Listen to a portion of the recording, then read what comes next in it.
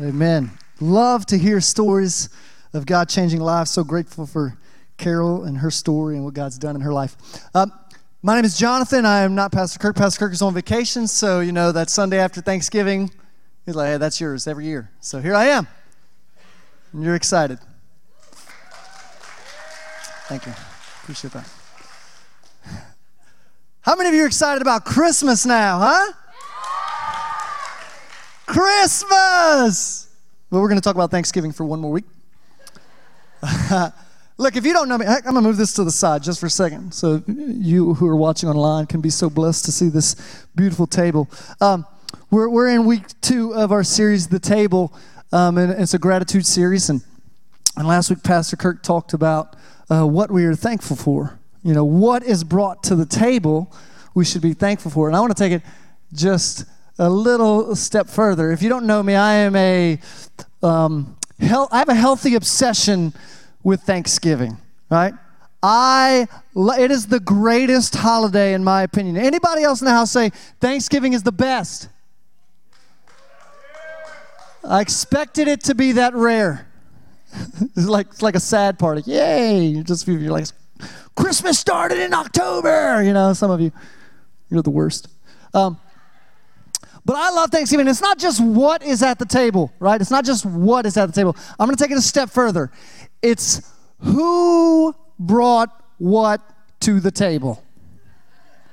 That matters. I'm preaching right now, and you're listening. Receive this. It's not just that the turkey is at the table. It's who brought the turkey to the table, right? Because I'm not going to name any names, but if you baked a turkey, you're just doing it wrong. Don't bring it to my table. You know why? Because when I think of baked turkey, this is what I think of. Catherine,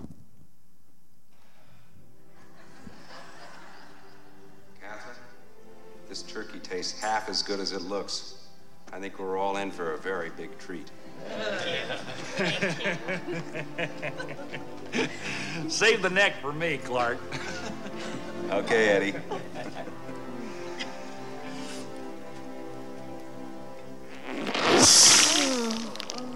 Ladies and gentlemen, baked turkey. I don't care who you are, that's how it comes out. It's not just what's at the table, it's who brought it, right? And when my dad brings the smoked turkey to the table, the angels in heaven rejoice, right? The smoked turkey, he puts peppers in there, he puts a little grace from heaven. I mean, it's just great. Right? Who brings what to the table? My sister-in-law has got to bring the broccoli casserole. Nobody else? She's got to bring it. My mother-in-law's got to bring the sweet potato casserole. It's just got to be the right person bringing the stuff. It's who brought it to the table. But it all leads to the pinnacle, ladies and gentlemen. The pinnacle of Thanksgiving is my mom's pumpkin pie.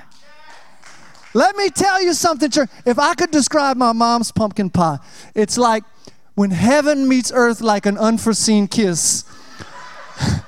Oh, how he loves me. Oh, he loves me. The Father in heaven loves me. It is amazing. Actually, I got her pumpkin pie here today. All right? I told her, hey, Mom, I need you to make a pumpkin pie for a sermon illustration. And she said, you're tricking me into getting another pie. And I said, you got me. But she made it anyway. And so, does anybody want a piece of pie? Hand up first. Come here. Come on. Eat it in front of your brothers and make them feel the joy.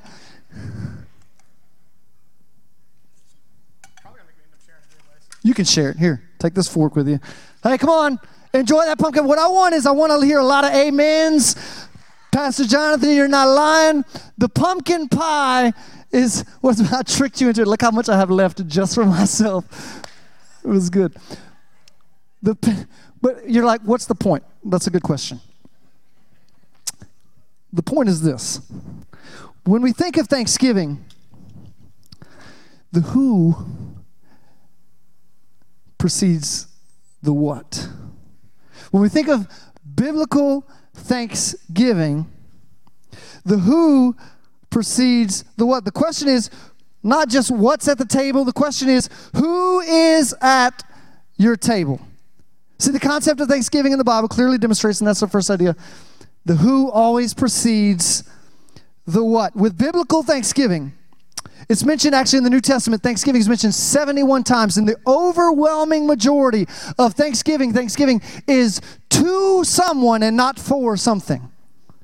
Over and over and over, the who precedes the what. And so that's our big idea for today, and it's the purpose of that delicious pumpkin pie. Because you know what? My mom said, hey, I'll just give you the recipe and you can make it yourself. And I said, delicious. Amen. Had to outburst. She said, I'll just send you the recipe. No, because it's not. If I made it, it ain't coming out like that. The who matters every time. And so when we think of biblical Thanksgiving, we think of gratitude in a biblical way. The who always precedes the what. And I want to show you an example of this, actually. There's not very many instances or stories in the Bible of somebody doing something and someone returning thanks, but there is one that I love, and it's in Luke chapter 17. If you have your Bibles, go ahead and turn them on and go to the Bible app and look up Luke chapter 17, or if you actually have your paper Bibles, go ahead and open to Luke chapter 17. We're going to be in verse 11. All right, we're going to talk a little bit about what it means to give biblical thanksgiving, to have a gratitude that is based on biblical standards. In Luke 17, verse 11, there's this story. It says this: on the way to Jerusalem, he was passing along between Samaria and Galilee. That he is Jesus. Jesus was walking out in the middle of nowhere between Samaria and Galilee, between the land of Samaritans and the land of the Jews. If you know anything about those people, they don't get along with one another. They don't like each other. They consider each other's way less than they consider themselves. And here Jesus is passing through the middle of these two places. And as he entered a village, in verse 12, he was met by 10 lepers who stood at a distance, because that's what they had to do. I'll explain that in a second. They stood at a distance and lifted up their voices saying, Jesus, Master, have mercy on us. I'm going to stop just for a second. Let's talk about leprosy this morning just for a second, kind of give you some context of what we're reading here. These are 10 people that cry out to Jesus from a distance. Why were they crying out? They had leprosy. Leprosy is a disease of the skin. It would eat away at the flesh. It would actually remove any pain from their body. They wouldn't feel pain. And I know you're like, that would be great. No, it wouldn't be great, because when you actually have an injury or something, they're usually left unattended to. And usually you would see lepers, they would lose limbs and body parts because of injuries, and their flesh would be eaten off. And actually the worst part of it all is they were kind of like this living, hovering between life and death, because they were living, but they weren't really living, because they had to be. You ever heard the word quarantine? Anybody heard that word before? Familiar with that word? Boo. Somebody like boo, right? They had to be quarantined basically for life. They had to be set apart. If you've ever heard the phrase leper colonies, right? They would have to create their own little communities to sustain themselves, to keep themselves physically alive, even though they were basically ostracized, kept away from their family. They couldn't be around their family. They lost everything. They literally lost every relationship that they had and loved. And so basically they were alive, but they weren't really living. You know, in a sense, I feel like I would rather not be alive than to have to be alive and watch everyone else live their lives and realize how much I'm missing out on life. And that's what lepers had. And so they would create these little communities, these little villages. And out of this village, here comes 10 lepers who have been struggling for some time, I'm sure. And they cry out. Here's what they do. They cry out to, actually, I want to say this. A side note. These 10 lepers, they were comprised of Samaritans and Jews who on any other day would not really care for one another. Can I just give a side note for 1 second? Isn't it interesting that in pain and suffering and in hardships, the things that divide us as people become much less important when we see the need we have for one another? That's just a side note. When we recognize the need that we have and the good that we can offer for one another, our politics, our religion, our preferences, all these things fall to the wayside, and they matter much less than actually being there for one another. That's just a side note, side sermon. But here, the lepers have gathered. They're by themselves. They have to, actually, whenever they would come around people, they would have to cover their faces. They would have to ring bells. They would have to yell unclean so people would see them coming, and they would just distance themselves. What a terrible way to live their lives. So Jesus, I suspect, intentionally walked past this village, because I don't think he does any accidents, right? Jesus intentionally walked past this colony in the middle of nowhere, because that's what Jesus does. He meets broken people in the middle of broken, desolate places. Can anybody in the house testify this morning? That's what Jesus does, and he is intentional about it. And so he walks past this village, and they recognize him, and they cry out. In verse 13, it says, they lifted their voice and said, Jesus, Master, have mercy on us. And so what does Jesus do? Look in verse 14. I find it interesting, and I'm sure they were kind of disheartened for a moment. But Jesus looks at them as they come to him, and he says, go. You think that's what they expected? No, I'm always thinking, come here, and I'll take care of it. I'll bandage up your wounds. Come here, and I'll care for you. No, Jesus said this, go and show yourself to the priests. Now, if somebody was unclean and wanted to re-enter into society, this was culturally what they had to do. They had to show themselves to the priest. The priest would look them up and down and say, you are now fit to be among society. And here they are looking at Jesus, and he says, go and show yourselves to the priests. I don't know about you, but I would have just done a look over one time before I took off. Do I still have leprosy? Right? I still have this thing happening with my ear that wasn't normal just a month ago, right? Like I'm still suffering from this, but Jesus says, go, when they didn't expect him to say, go. So here are these lepers. They're not yet cleansed. We're told by Jesus to show themselves to the priests. And I love this next part, and I want you to actually underline this in your Bibles if you can. In 14, the second half of it, it says this. And as they went, they were cleansed. As they went, they were healed. The 10 lepers were told, go show yourselves to the priest. They're like, I'm not quite healed yet, but you know what I'm going to do? We say this a lot. I'm going to walk by faith. They literally walked by faith and took off to the priests because they had no other options to go and show themselves. And as they went, they were healed. Can you relate? Because I know a lot of times in my life when I'm wanting God to do something, I just pray and have this expectation because maybe I'm righteous enough that he's going to do it. Right? Like God is some cosmic vending machine. You drop in your quarter like beep, boop, boop, out comes the blessing. Right? Like this is how I pray sometimes. But I don't think that's how God usually works when I look at the scriptures. Most of the time, God's great miracles and work are a collaboration between us and God. God calls me to do something in my life, and in the midst of my obedience, not preceding my obedience, but in the midst of my obedience, God works. As I obey, I see God working in my life. And some of you are desperate to see God work in your life before you choose to follow him completely with your whole life. You're maybe struggling with your relationship with God, or you feel like he isn't working in your life. Do this. Try following the example of these 10 men in the story. What is God calling you to do? What areas in your life is he calling you to obey or follow him? And do this. Try moving faithfully in that direction. And then see if God working in the midst of your obedience. A lot of time the miracle you're praying for is waiting around the corner of your obedience to the Lord.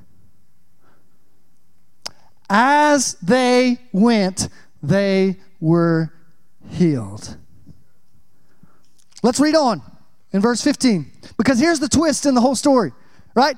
At this point, I am uber impressed, super impressed with all 10 of these guys because every one of them chose to walk by faith. Here we go. I've got nothing else to lose. I'm not cleansed yet, but as I go, I believe that God is going to do this thing. And here's the twist in the story. Verses 15 through 19. It says, then one of them. How many of them? One of them. When he saw that he was healed, he turned back and he fell on his face at Jesus' feet, giving him thanks. And I like how Luke adds this in. Now, he was a Samaritan. So the people reading this originally are like, he was the worst of all of them. Then Jesus answered, were not 10 cleansed? Where are the 9? Was no one found to return and give praise to God except this foreigner? And he said to him, rise and go your way. Your faith has made you well. Here's the twist. Only one Only one returned. And Jesus asked the question, weren't there 10 of you? I'm sure Jesus is like, all right, let's take roll call. 1. Okay. Or he's like, okay, he sees him in the distance like, oh, there's that one. Maybe they're standing in single file line heading back this way. And he's the tallest one and I can't see behind them. And then he was shocked to see, literally, there was only one that showed up to say thank you. Only one. And Jesus asks a question. He doesn't just ask this question. You know, Jesus often would ask questions to teach a lesson, right? He wasn't asking questions. It wasn't one of those, hey, I want you to search your soul. I want you to discover the kingdom of God. I want you to think about it. I want you to consider it and then get back to me. This wasn't one of those questions. This question was a question of genuine frustration. When Jesus healed 10 and only one came back to say thank you.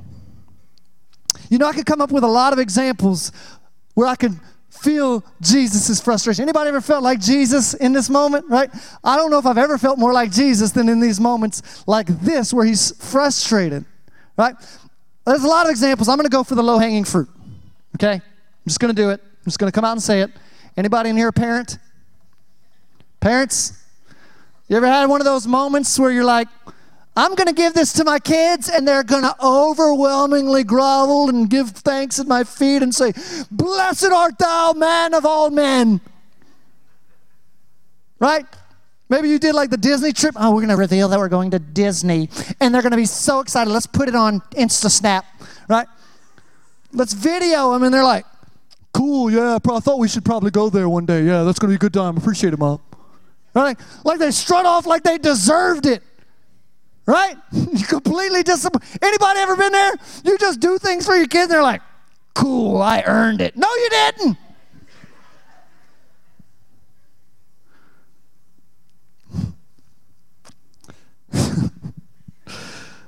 This is like how Jesus felt. He's like, did you not see what just happened in your life? Weren't there 10 of you? And here comes one. And so what I want to do is I want to give you a couple of lessons from today's text and from this story for us to carry with us. First of all, let me ask you the question. If you caught up with the other 9 people, all right? I like to jump in this story. Let's just jump in this story. Let's say we caught up and we went to the town where they went and we were going to where they showed the priests and they were like celebrating. They had a feast. They're like, listen, we're back with our families. We're hanging out. Let me ask you a question. If you went up to them, how do you think they felt? Do you think they were grateful? Do you think, like quite honestly, do you think that they were thankful in that moment, right? I would say all 9 of them were like, this is amazing. I'm so thankful. I'm sure if you caught up to them, they would say, we're so thankful for what he has done. But you see, there's the problem. The what in their lives preceded the who. And instead, there was only one that returned to say, thank you, Jesus, for what you have done.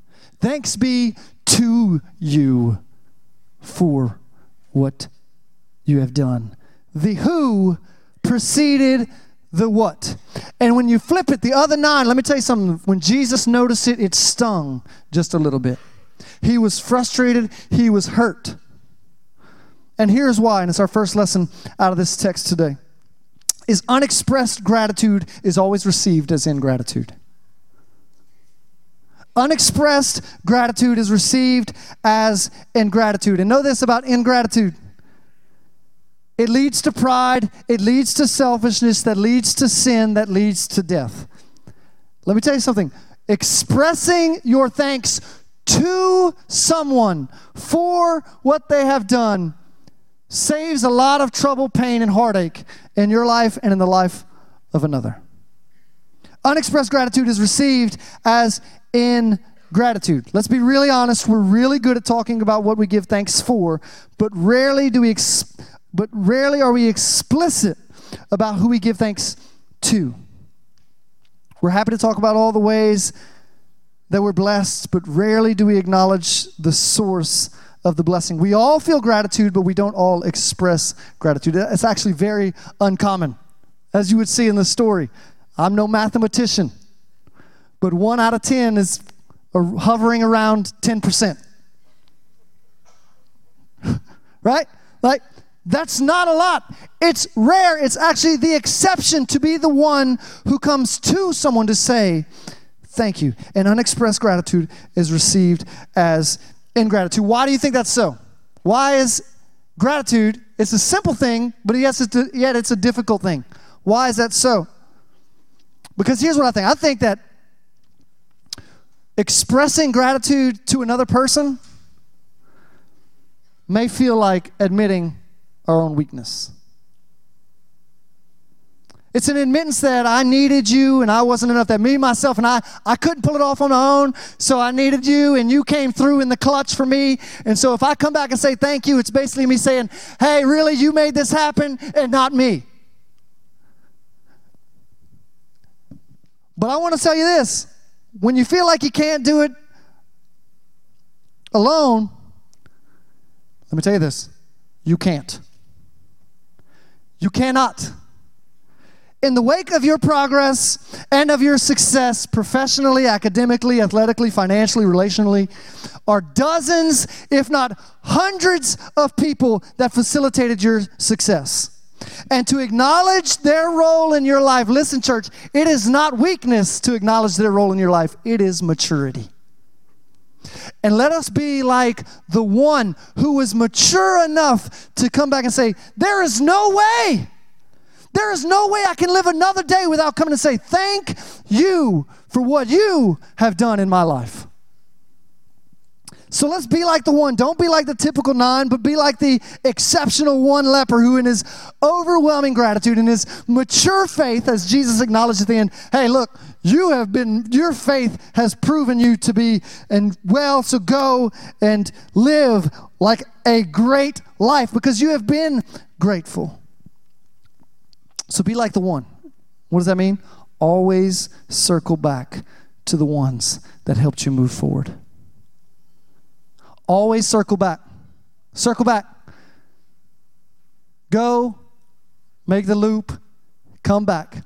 Because somebody has helped you move forward. And that's in every day of your life. Always circle back to the ones that helped you move forward. Because you couldn't do it without them.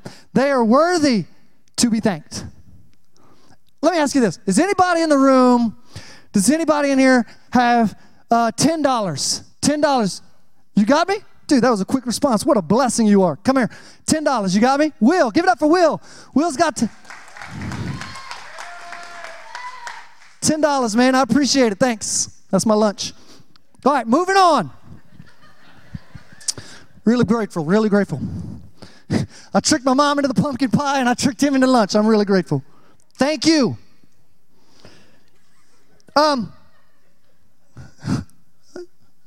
You're a senior in high school? I'm sure you got plenty of money bank coming in, man. You're good. No. Let me excuse myself for just a second. You see, Will gave me $10, man. I appreciate it. You know why it was really easy for Will to give me $10 and he answered way quicker than all of you heathens? I'm just joking. I know a lot of you would have come to the rescue. You'd had to pray about it first, though. The reason that Will answered is because before the service started, I gave him 2 $20 bills. And I just said, hey, when the time is right, you know what to do. And he looked at me like I was crazy. But then it just clicked. Right? You see, it was easy for him to give and bless back to me because he was abundantly given what he didn't deserve or earn in the first place. And so think about your life. You have been blessed by people in your life. It should be easy for us to circle back and say, thank you, thank you, thank you for what you have done. Giving thanks to someone is just returning the bless, just coming back to bless the person who has blessed you. Let me tell you, church, always, always circle back. You see, because gratitude is the language of our hearts. It builds relationships. It strengthens relationships. Let me challenge you with this, church. Don't let anyone out-gratitude you. Don't let anyone out-gratitude you. Always circle back and give thanks to the people in your life. Young people, teenagers. I got a teenager now. I call him a rough draft of a human. It's funny. Hold on to that one. Your kids will love it. No, they hate it whenever I say that. Teenagers, would you like to get more yeses than nos from your parents? Yeah. You're like, preacher, how did you do it? Let me tell you how to do it. Be different. Circle back. Always say thank you. Simple as that. Let me tell you something. When you say thank you to your parents, it will melt their hearts. I'm talking right now. Parents, would you agree? Because listen, I can't tell you, we have a whole generation that's entitled to, of course I have a room. Of course I have new clothes. Of course I have the money to go and do fun things with my friends. Of course I have a car. Of course I have all these things. But listen, you didn't earn it. As great a person as you are, you didn't earn that. It was given to you. Listen, circle back.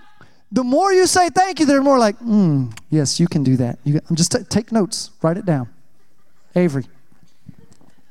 Circle back. Your parents will melt when you say thank you over and over and over. Married people, let me ask you, do you want to revolutionize your relationship with your spouse?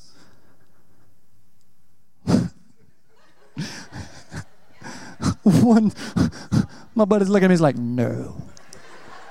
You're a liar. You're in trouble. You better make up for that right here. Let me tell you something. You want to revolutionize your relationship? You want to build your relationship with your spouse? Let me tell you something. Say thank you and say it often. Say thank you. When they've done the dishes for the 150th time. Shane, you know what I'm talking about, right? It doesn't matter if it's the 151st time. What do you say? Like I'm talking to my kids. What do you say now? Thank you. I'm telling you, it will revolutionize. And listen, if you don't feel it reciprocated and you're struggling, continue to say it. Continue to say thank you. Continue to say it. And it will come back. The loop will be completed. The circle will be filled. Circle back and say thank you, because we as people gravitate to gratitude. Gratitude and giving thanks will always draw us closer to one another. Always. Be thankful. Because biblical gratitude is about who more than it is about what. And only one of the lepers got it. Only one. And you see what he noticed is, you see what he got? This is ultimately the thing. What he noticed is this. The what of the story, the healing, the what of the story was not the point of the story. The point of the story was who. And the who is Jesus. Listen to me. In all of your life, in the whole story you're writing for yourself and for your family, the who is the most important. And the who that is supreme in your life should be Jesus. The who precedes the what. Be the exception. Be the one. And as we close, I want to read a very familiar passage, maybe to a lot of you, maybe not. But in 1 Thessalonians, your outline actually says 2 Thessalonians. That's my bad. I pushed the wrong number. 1 Thessalonians chapter 5. I want to close with this.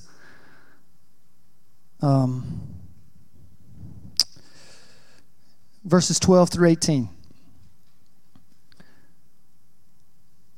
Let me just read it, and then I'll explain. Paul is writing this letter to the church in Thessalonica, and he says this: "We ask you, brothers, to respect those who labor among you and are over you in the Lord and admonish you, and to esteem them very highly in love because of their work. Be at peace among yourselves. And we urge you, brothers, admonish the idle, encourage the faint-hearted, help the weak, and be patient with them all. See that no one repays anyone evil for evil, but always seek to do good to one another and to everyone. Rejoice always, pray without ceasing, and give thanks in all circumstances." In what circumstances?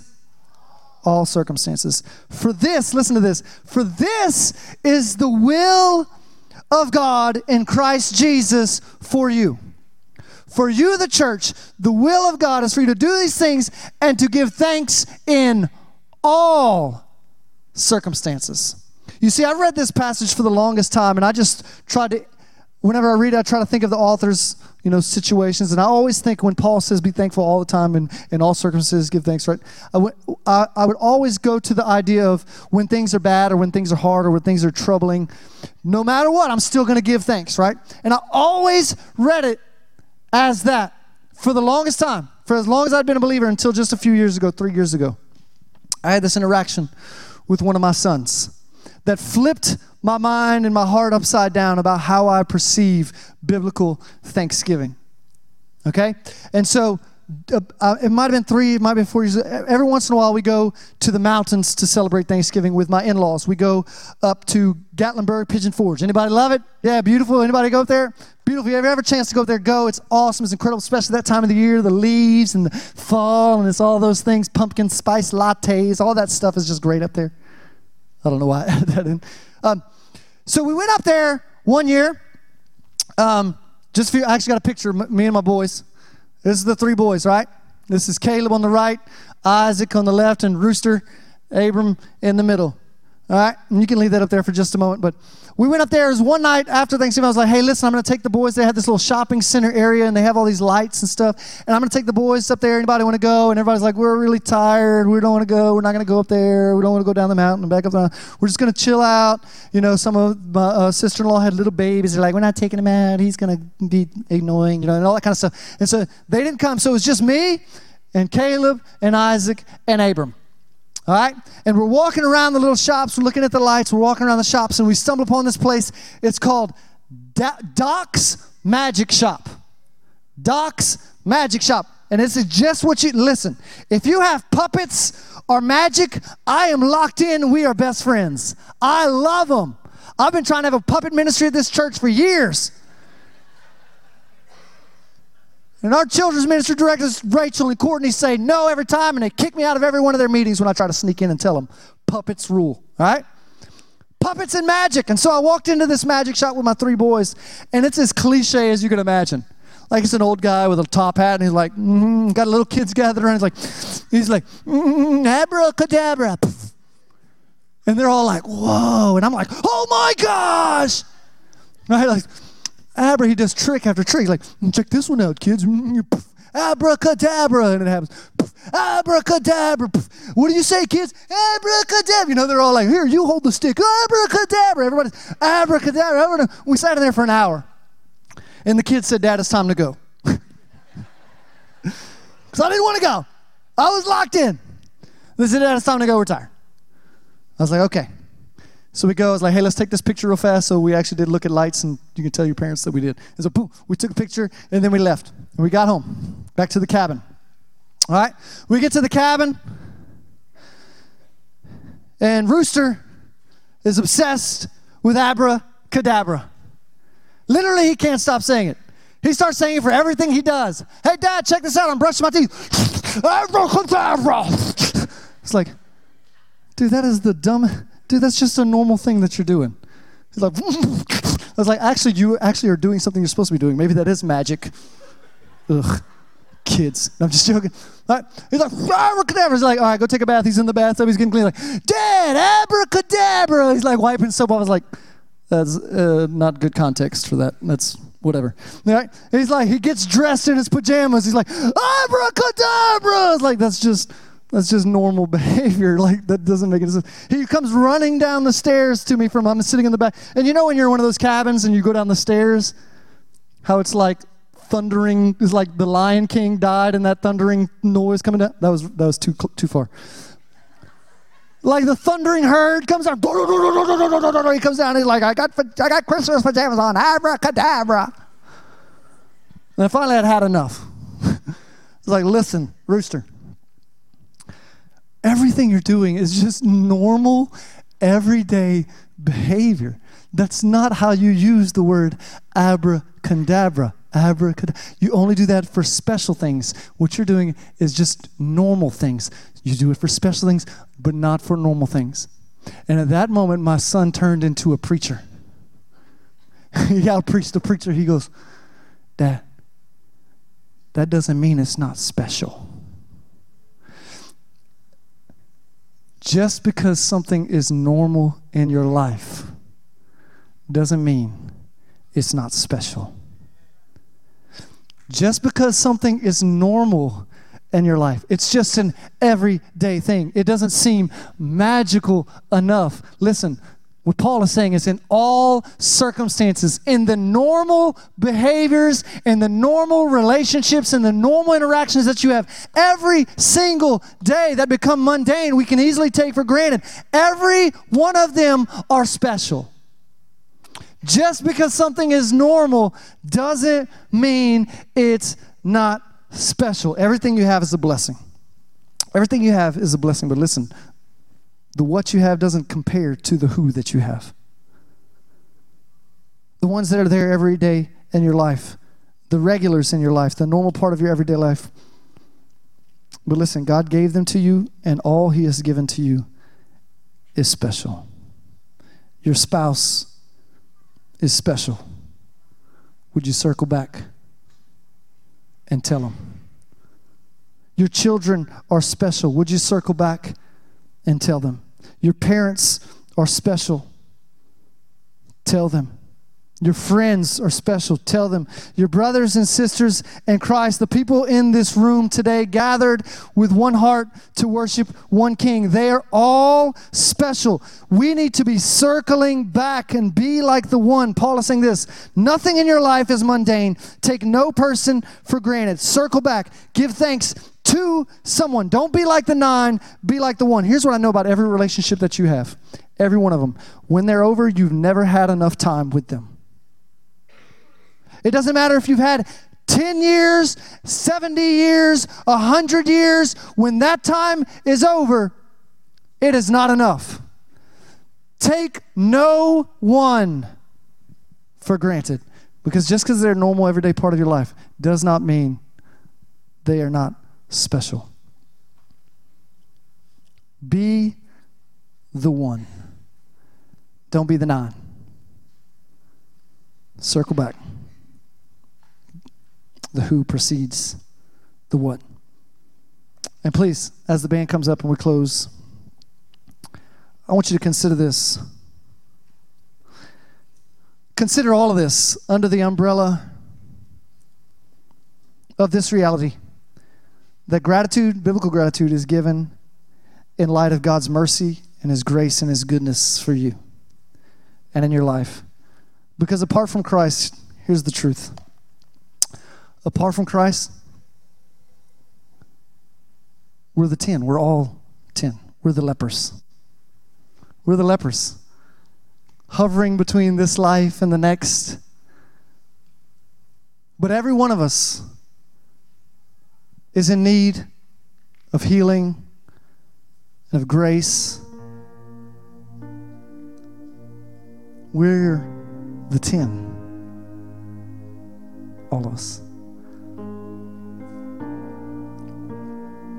But while you were dead in your sins and while you were dead in your transgressions, God, who is full of love and rich mercy for you, sent His Son Jesus, who's the point of every story, is Jesus, to die the death that we deserved, to be raised to life so that we could live forever with Him. That as we go, we're healed because God has done that work in us. And so I present to you, church, two challenges. Number one, maybe you're here today and you've never experienced Jesus like that. Maybe you've never experienced the grace and the mercy of Jesus. And today you need to respond to that goodness. That His desire is to heal you, to change your life. And the second challenge is this. Maybe you're here and you've experienced Jesus that way. You've gone, you've been healed. But maybe you're more like the 9 these days. Kind of bitter. Your heart's hardened. Just kind of accepted life as just mundane, everyday living. What's next? What's next? What's next? It's time to be like the 1. To circle back. And maybe the circle back means you need to talk to the person right next to you before you leave. It might be your spouse and say, look, I've been taking you for granted. And I want to circle back today and say thank you for how you care for the kids, for how you, whatever it is. Maybe the same thing, you need to look at your husband's wives. Maybe you need to look at your kids. Maybe you need to call somebody. Maybe you need to go in the lobby and catch somebody on the way out and soften that heart and be like the one. Don't be like the nine. Overwhelmingly, let's be like the one. So today, I'll respond to Jesus. Where would I be without Jesus? My life is the proof. My life is the proof that he can make any life new. When has he made your life new? And the second thing is this, maybe you need to circle back. Would you pray with me before we sing? Father, we love you. We are so thankful, God, that you intentionally made your way into our lives and met us in our broken places.